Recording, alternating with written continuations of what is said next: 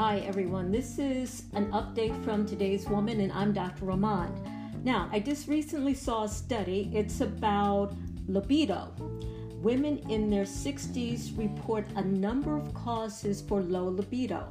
Now, this was taken from the journal Menopause, and it says that 40% of women over 60 have low libido, and 10% report that it's a problem. Now, what happened? This was an interview that was conducted among women in a focus group, and so this is what they said. Wonder what you think about it. So, the number one causes for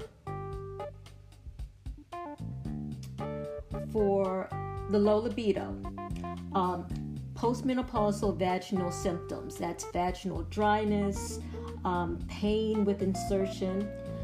The next is erectile dysfunction in their partner. The third was fatigue or bodily pains.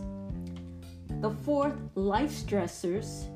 And the fifth, which is a very interesting one, body image. I'm wondering, what do you think?